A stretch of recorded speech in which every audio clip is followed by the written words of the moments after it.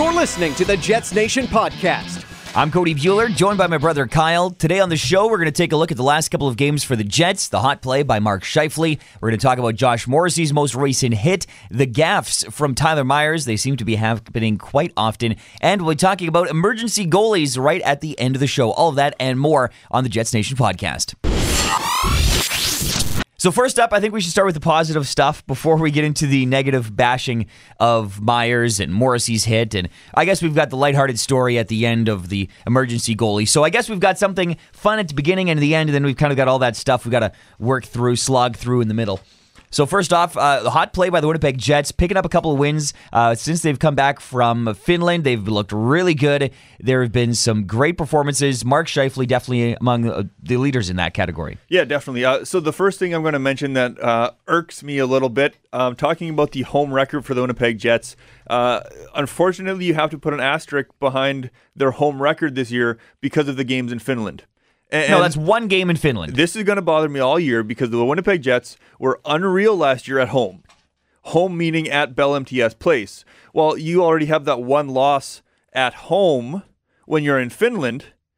So now when you look at their home record, they have two losses on the year, one in overtime, but those two losses should actually be one loss. So instead of the 8-2-1, it could be 8-1-1 is what it should be. And that doesn't matter now. But when you're looking at the end of the year, and you're looking at the Jets' home record year over year, that one win actually could make a little bit of a difference. And if you're looking at their home record last year, just absolutely insane with the number of victories. Except the thing is, it's really just for us as fanboys. Like, it really doesn't mean anything. Other than that they didn't get those 2 points in that game. Right. It doesn't really mean anything other than just like, oh, look how good they've been at home.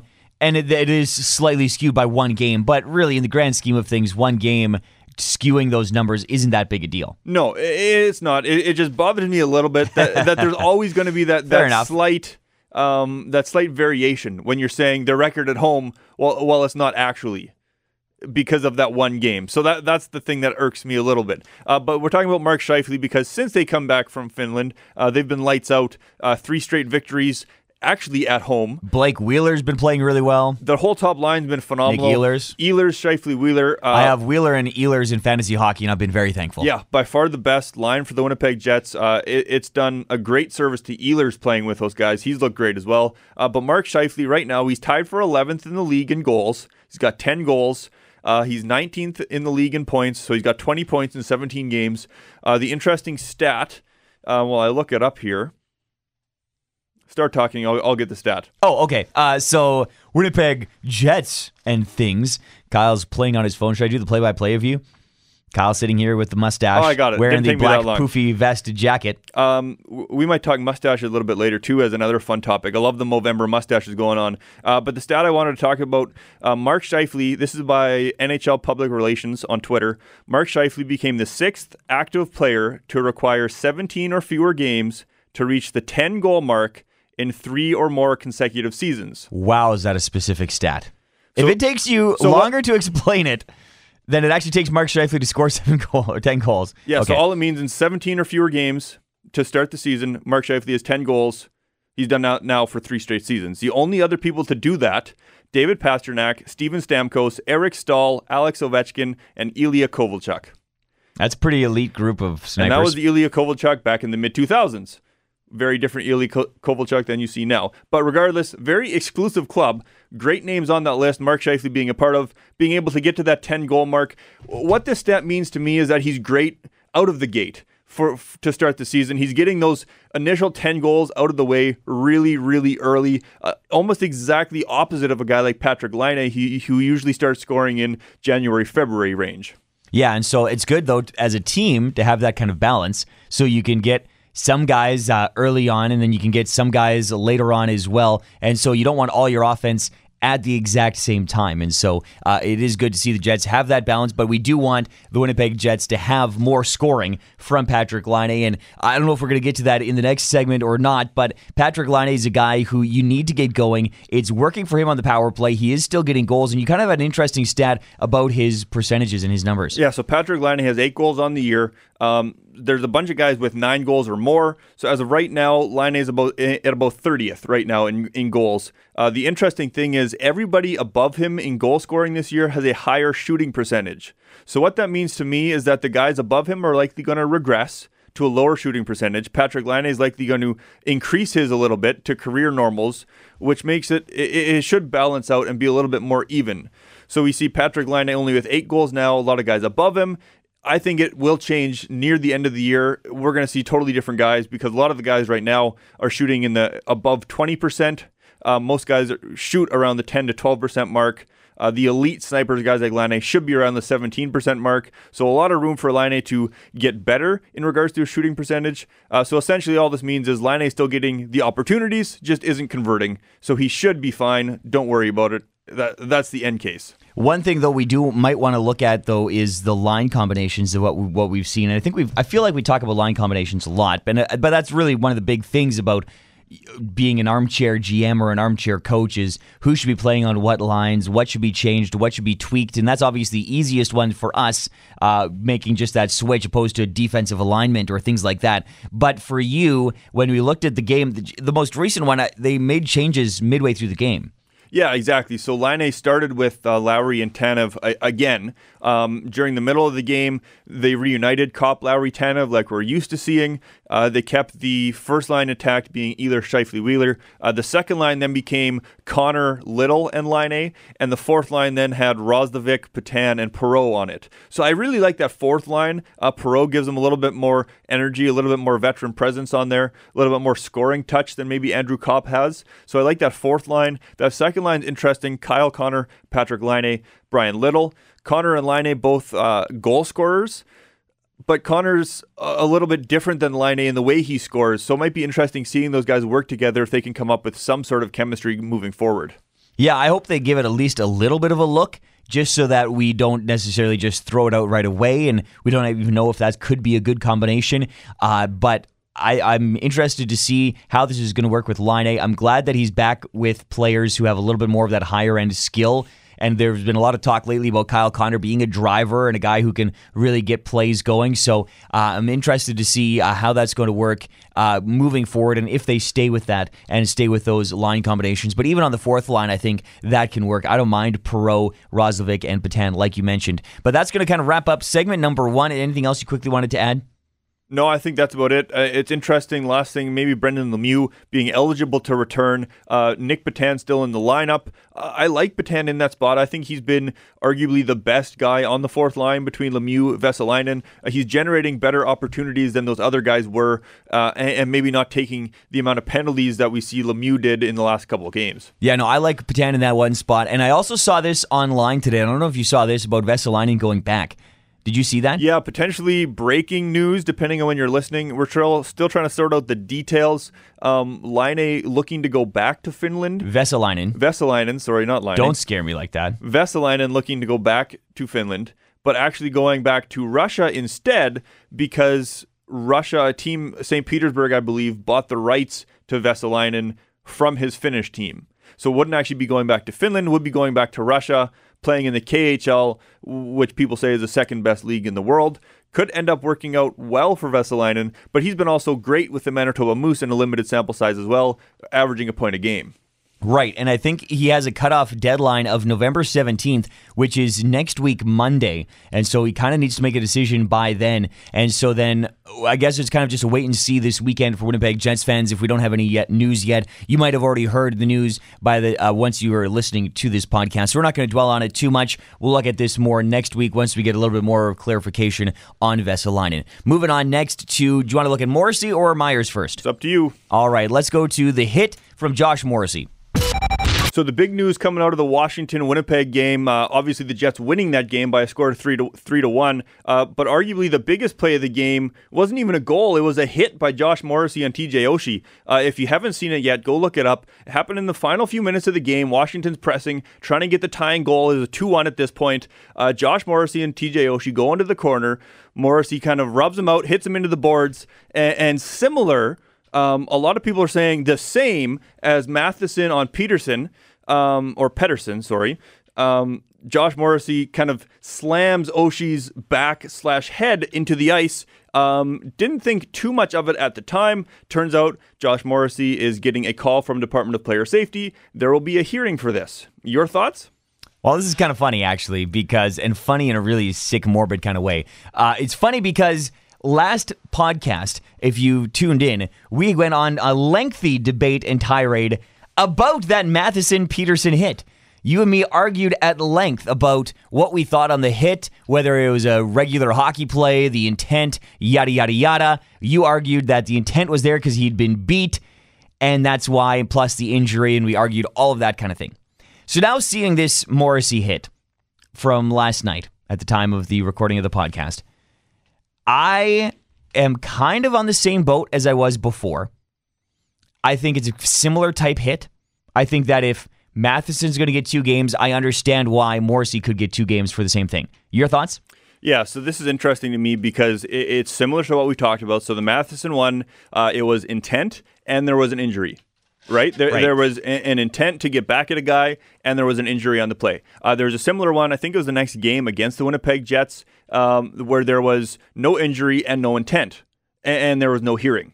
Right? And that was the one you were referencing last week. So now we see kind of a middle ground here. We see Morrissey, there's no real intent on the play. Oshie didn't do anything to one of the stars of the Jets, didn't do anything to Morrissey. It was a normal hockey hit between 2 guys competing. And there was no necessarily malicious intent for an outside reason.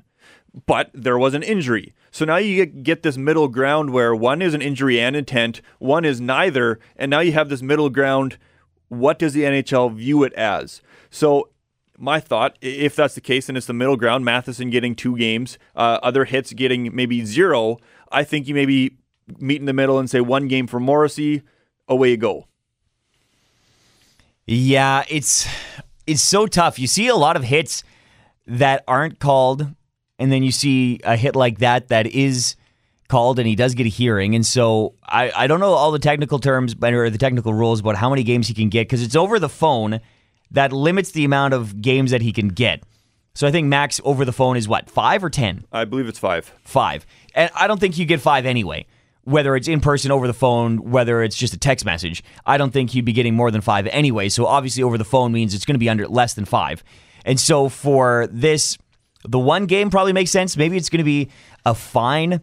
Josh Morrissey doesn't have a long history. There was that cross-check last year in the playoffs.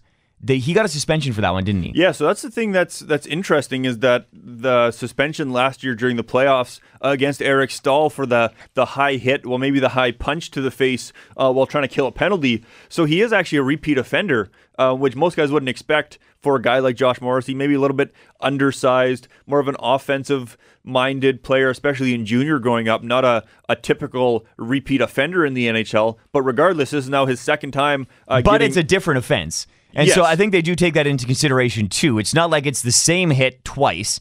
This is a completely different scenario. Yeah, exactly. And you have to look at it a case by case. But regardless, he is in the history, right? He's been in the system before. I think the Matheson hit is the upper edge. I don't think it's any more than 2. I would be surprised if it even is 2. But given his history, maybe they do slap on a second game. But like you said, maybe it's just a fine. Morrissey obviously wanted to take him to the ground to kind of take him out of the play, and he just kind of overextends because Morrissey falls down too. So was Morrissey taking him to the ground? Did Morrissey just lose his balance and kind of take him down in the process? I could see him getting 1. I don't think he's going to get 2. At the minimum, I think he's probably going to get a fine. Yeah, I would agree. It's just such a subjective thing, and you see these hits all the time, but I like how the Department of Player Safety is trying to crack down a little bit. In previous years, you would maybe get 1, but not the next one. Now, at least it seems like they're getting multiple, the same type of hits. You're at least going to get a call or a talking to. So you're not allowed to hit a guy and rub him out. That's basically what we're saying here. Yep. And so that's what the NHL Department of Player Safety is recognizing, that you can hit a guy, but don't drive him into the ground. That's what is being made clear here. And so if they need to suspend him for 1 to keep that message going, I get it. Next up, we want to take a look at Tyler Myers and some of his plays, because they will make you scratch your head. The question I often ask myself is, Tyler Myers, what are you doing?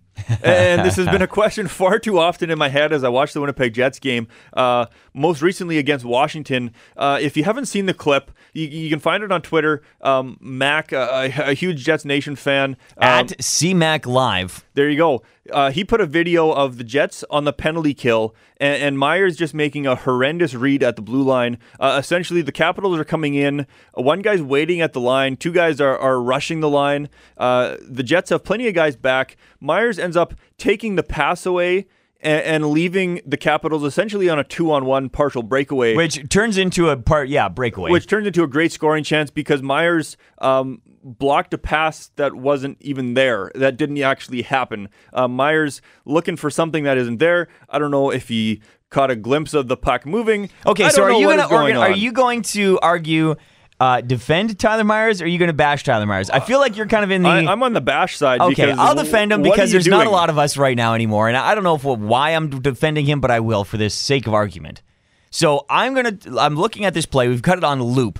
And when they come over the zone, a lot of teams, no matter the level, when they come over the blue line, they drop off a pass to the guy who's waiting at the line. There's a guy who waits at the blue line. As you come across, you kind of dump it off. The guys go towards the net, take the defense, and then the guy has the zone and you set up.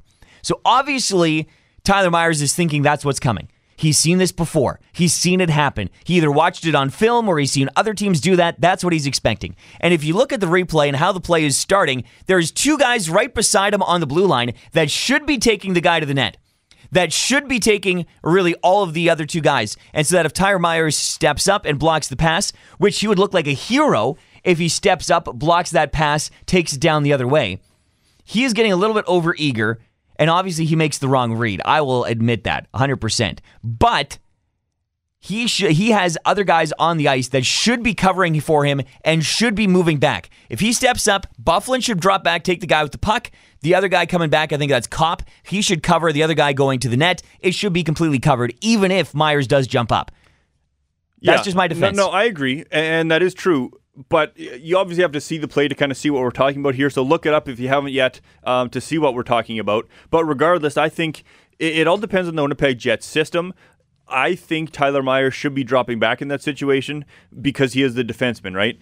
I would prefer to have Tyler Myers having a guy come towards him rather than if you're looking on the far side, you essentially have Andrew Kopp chasing a guy because he gets a little bit turned around. Regardless, there's a communication barrier here. Myers doesn't explain what he's doing. He just makes a read. As soon as he makes that read, Byfuglien's now trying to scramble. The other guy's trying to scramble. Brian Little's trying to scramble. Everybody's scrambling because of this one read that nobody really expects. So is it a case of Myers doing something that nobody else expects? Or is it a case of just making the wrong read? But in that case, you need to let your teammates know what you're doing so somebody can cover. Myers is in the wrong on this one, in my opinion. But again, it all depends on what the Winnipeg Jets penalty kill system is. Did he have specific instructions by Charlie Huddy to say, hey, you take away that little dump off as soon as you cross the line? Right. It's possible. And because your line mates will cover up and cover for you. That is possible when you try and look at breaking up zone entries, because zone entries are so important, and we've talked about that before.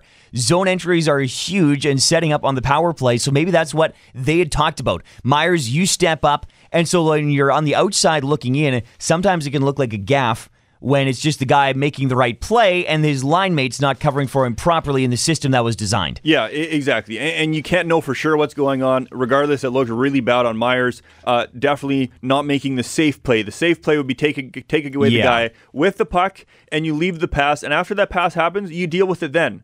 But in that case, the good part for Myers is that it didn't end up in the back of the net. No, exactly. And then people will be talking about it even more. Right. We're the only ones bringing this up, really, other than C-Mac, who posted the video, because we're the only ones really talking about it. Yeah, but if you look, it's actually got over 100 favorites, a ton of retweets as well. It's not just a little clip one guy posted. This was, if you're following along on Twitter during the night, Murat Atesh of The Athletic was talking about it, was originally going to ask Paul Maurice about this play, asking what your system is on a penalty kill, that sort of thing. Didn't quite get the answer to that question, but regardless, the play that everybody is talking about during the game, just one of those that makes you scratch your head a little bit.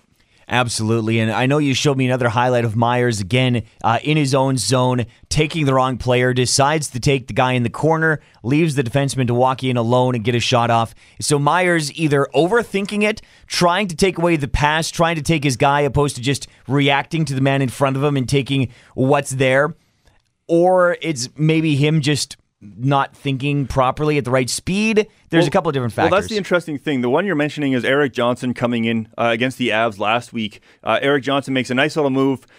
Myers kind of goes into the corner because there was a guy in the corner. Myers looking again for that little dump off, but Erik Johnson kind of fakes a little dump off, moves it to the middle, flips it up over Hellebuck's shoulder for a nice looking goal. At first glance, at second glance, Myers doesn't really know what he's doing. But the thing I kind of want to bring up is not every player learns the same way. I know for myself playing college basketball, once you get to the college level, maybe some lower levels as well, you start watching. Where'd you play again? Duke? Providence, actually. You know the one in Rhode Island? No, it's actually the small one in little Manitoba here. But regardless, some guys learn from watching video. Some guys don't. Some guys play by the feel of the game, and video does not help them. I'm one of the guys where watching video actually does help. I can watch the video. I can remember the play during the game. Specifically talking basketball here, I know the opponent's offense because I watched it on video. I know where they're going to pass it next. That's so much more helpful to me than just reacting because I know. But not everybody learns like that. Maybe a guy like Myers can't watch the video. He just needs to read and react. So now in his brain, he's got these conflicting messages. Do I do what the video told me? Do I do what I think is right? And that's where he maybe just gets confused and what the heck is going on. Either way, we need a slightly better defenseman on that right side. But again, that's a whole The last thing podcast. to mention, sorry, still talking about the same play, Myers is actually on the left side here. If you're watching the play, it's Byfuglien and Myers, the dreaded pairing that we saw at times during the preseason that's reared its ugly head a few times during the season. Myers is actually playing as offside just to add another wrinkle. Could that be where he feels a little bit less comfortable, make a wrong read? So many layers to this. Both goals, actually. Yeah, exactly. So if you see the one with Erik Johnson as well, Tyler Myers on his left side, is the solution never put Myers on his left side? Well, that would be the first thing I would try. Maybe if you have Byfuglien and Myers together, you put Byfuglien on the left side. Why doesn't that work? I don't know. I heard Paul Maurice talking about how Byfuglien can mesh with anybody, just learning how to adjust. But again, that is a whole other topic that I don't think we have the time for that on our show today. And regardless, we spent about the last 5 or 10 minutes talking about 6 seconds of video here. So it's just a ridiculous amount of time spent on one play. But regardless, that's what we're here for. We're dissecting the minute details that most people could care less about. There's a good word. And that's what makes it fun here. All right, so next up, we want to get you kind of a feel-good story from the last night's game. So last night, before the game even started, I was getting I was getting text messages. I was getting people talking to me at the rink saying, "Hey, do you know who's in as a backup goalie tonight for Washington? It's Gavin McHale."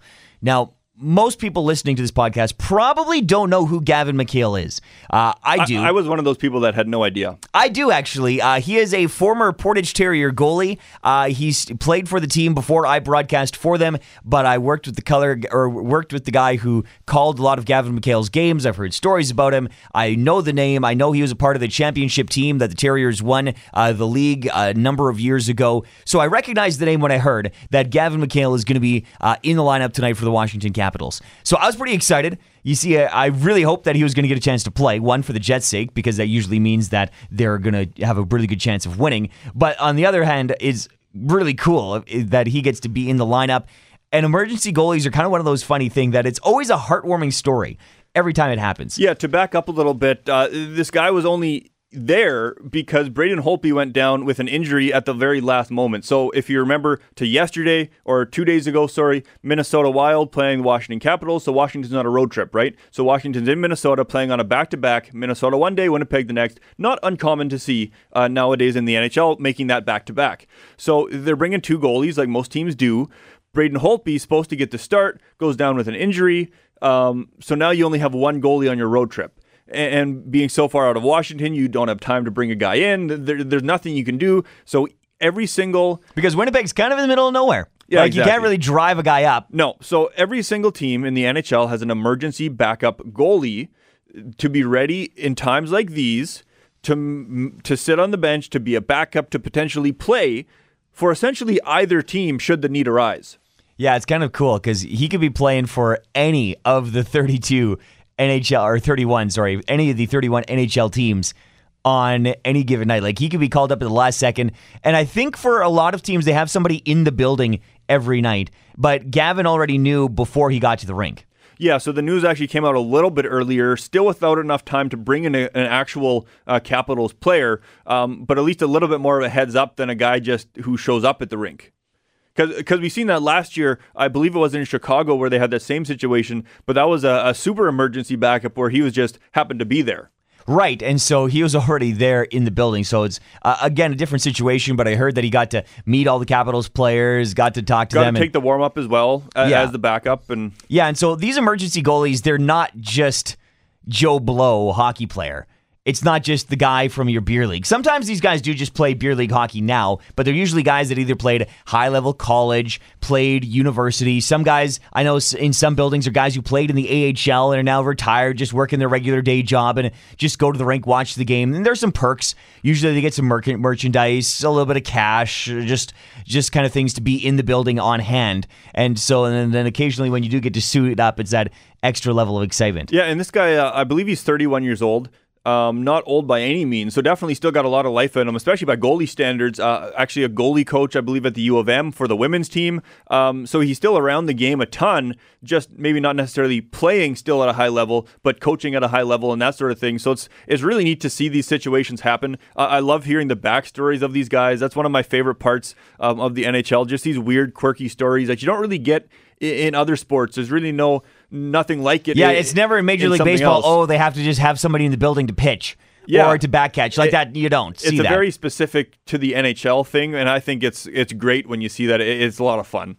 All right, so that pretty much does it for the Jets Nation podcast, covering all sorts of different things from the hot play of Mark Scheifele recently, Josh Morrissey's hit and potential for suspension, Tyler Myers and his poor play lately, Gavin McHale being the emergency goaltender. Anything else you wanted to highlight today? No, I think that's pretty much everything. Next week, like Cody said before, we're going to talk Vesalainen, potentially getting moved back to Europe. Definitely going to talk about Josh Morrissey's hit again because there'll be some sort of something going on. The last thing we kind of want to mention today, just the amount of mustaches going on with the Jets team. I think it's great to see, and they look fantastic. Yeah, I love Movember. I've got the mustache. I've got to go with the full Fu Manchu, so kind of all the way down the sides. But the rules for mustaches, it can't touch your sideburns because then it's a beard, and it can't touch at the bottom of your chin because then it's a goatee. So I try and go with kind of like the big mustache. You just kind of go with the classic straight across. Yeah, that's what I do. In my opinion, you should start clean shaven. Yep, I've always been that way too. A guy like Matthew Perreault shaved his entire beard and had an extremely long mustache because he had a full beard before that. A couple guys on the Jets doing that. But regardless, a few guys starting fresh, Mark Scheifele, Blake Wheeler, some of those guys got some pretty nice mustaches going on. Kyle Connor shaved. I think that was because he couldn't actually grow a mustache, still being a young guy like that. But it's just tons of fun for the organization. Just a little camaraderie you can share with your teammates.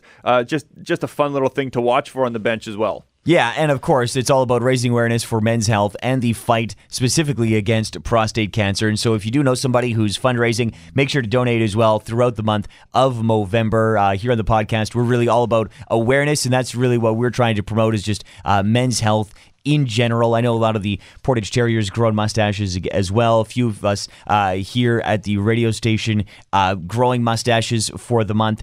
But we've got more to come here on the Jets Nation podcast. Always be listening every week, coming out either Wednesday or Thursday. You can hit us up at Jets and Podcast, and of course, look for us on iTunes.